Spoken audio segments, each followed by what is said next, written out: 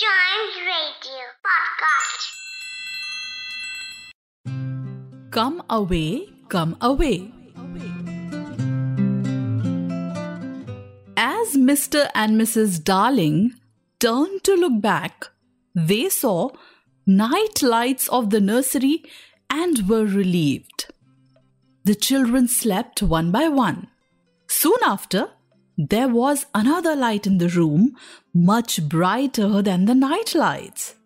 It was the flickering kind. The light around Peter Pan.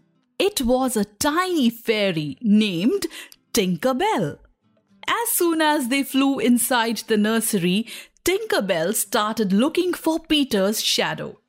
When she spoke, it sounded like many little bells, a sound that could not be understood by humans. She told Peter that his shadow was in the chest of drawers. Peter found his shadow at last. But to his dismay, when he tried to put his shadow back on, it did not stick. Peter began to cry in frustration. Peter's sobs woke Wendy, and she sat up in the bed. "Boy," she said courteously, "why are you crying?" "What is your name?" he asked. "Wendy Moria Angela Darling," said she. "What is your name?"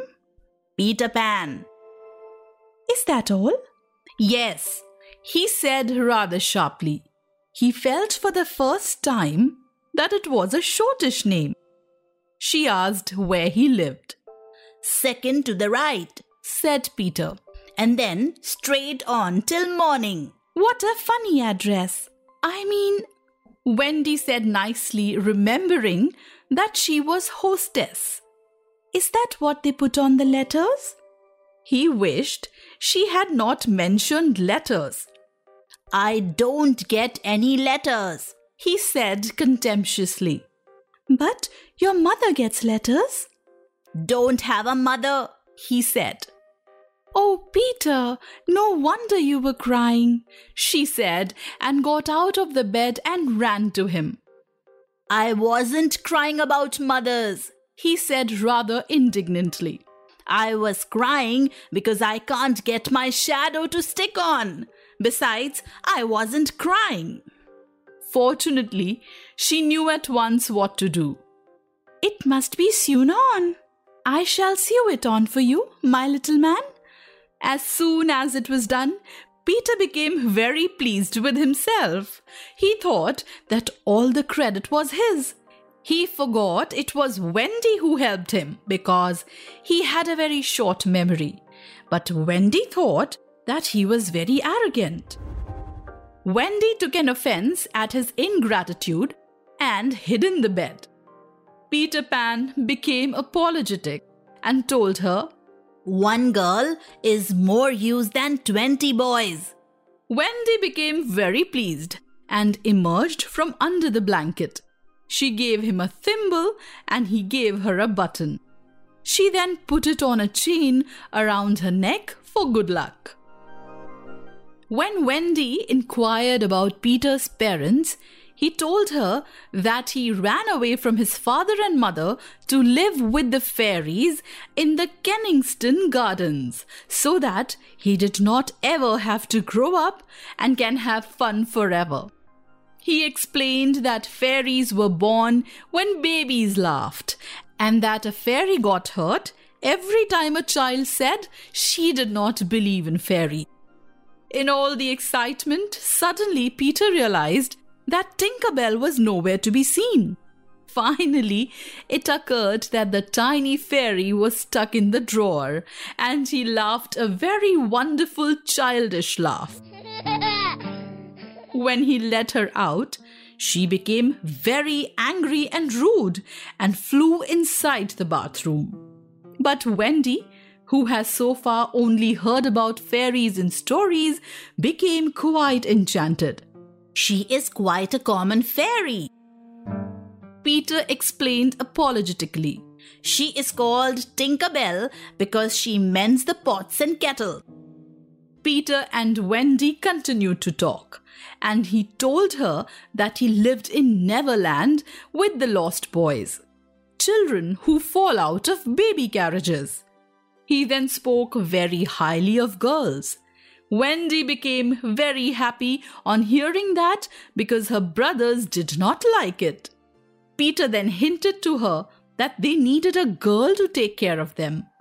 Wendy became so pleased that she gave him a kiss and called it a thimble.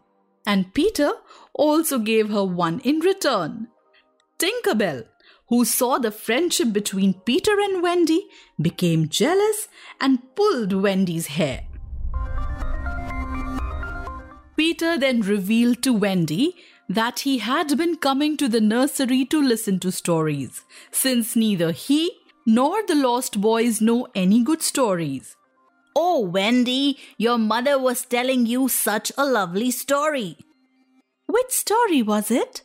"About the prince who couldn't find the lady who wore the glass slipper." "Peter," said Wendy excitedly, "that was Cinderella, and he found her, and they lived happily ever after." Hearing this, Peter jumped up to go tell the other boys the end of the story. But Wendy begged him to stay.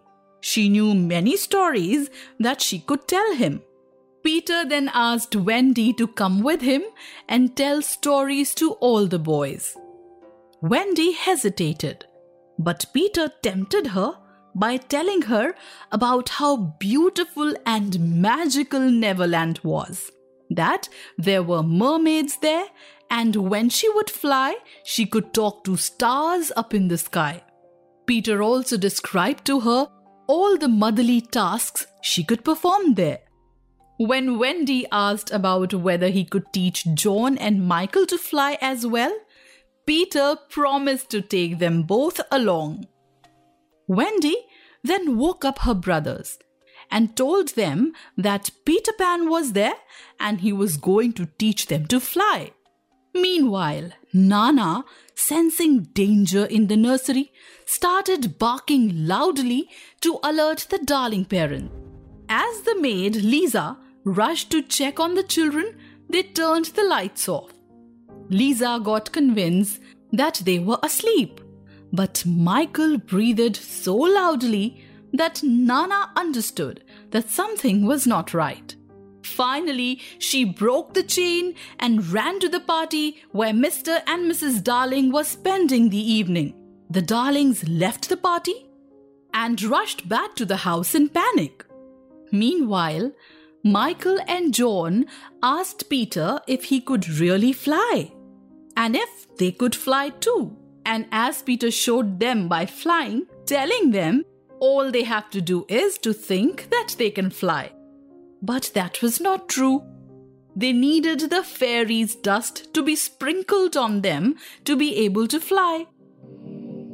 Peter had it in his hands, which he blew upon all three of them. Then he asked them to wiggle, and up they went flying. As soon as they got the hang of it, they decided to fly to Neverland at once. It was just at this moment that Mr. and Mrs. Darling hurried with Nana. They ran into the middle of the street and looked up at the nursery window. It was still shut, but the room was ablaze with light, and most heart-gripping sight of all, they could see in shadow on the curtain 3 little figures in night attire circling round and round, not on the floor, but in the air. Not 3 figures, 4. In a tremble, they opened the street door. Mr. Darling would have rushed upstairs, but Mrs. Darling signaled him to go softly. They would have reached the nursery in time had it not been that the little stars were watching them. Once again, the stars blew the window open, and that smallest star of all called out, "Cave, Peter!" Then Peter knew that there was not a moment to lose. Come, He cried imperiously and soared out at once into the night, followed by John and Michael and Wendy. Mr. and Mrs. Darling and Nana rushed into the nursery too late. The birds were flown. The nursery was empty.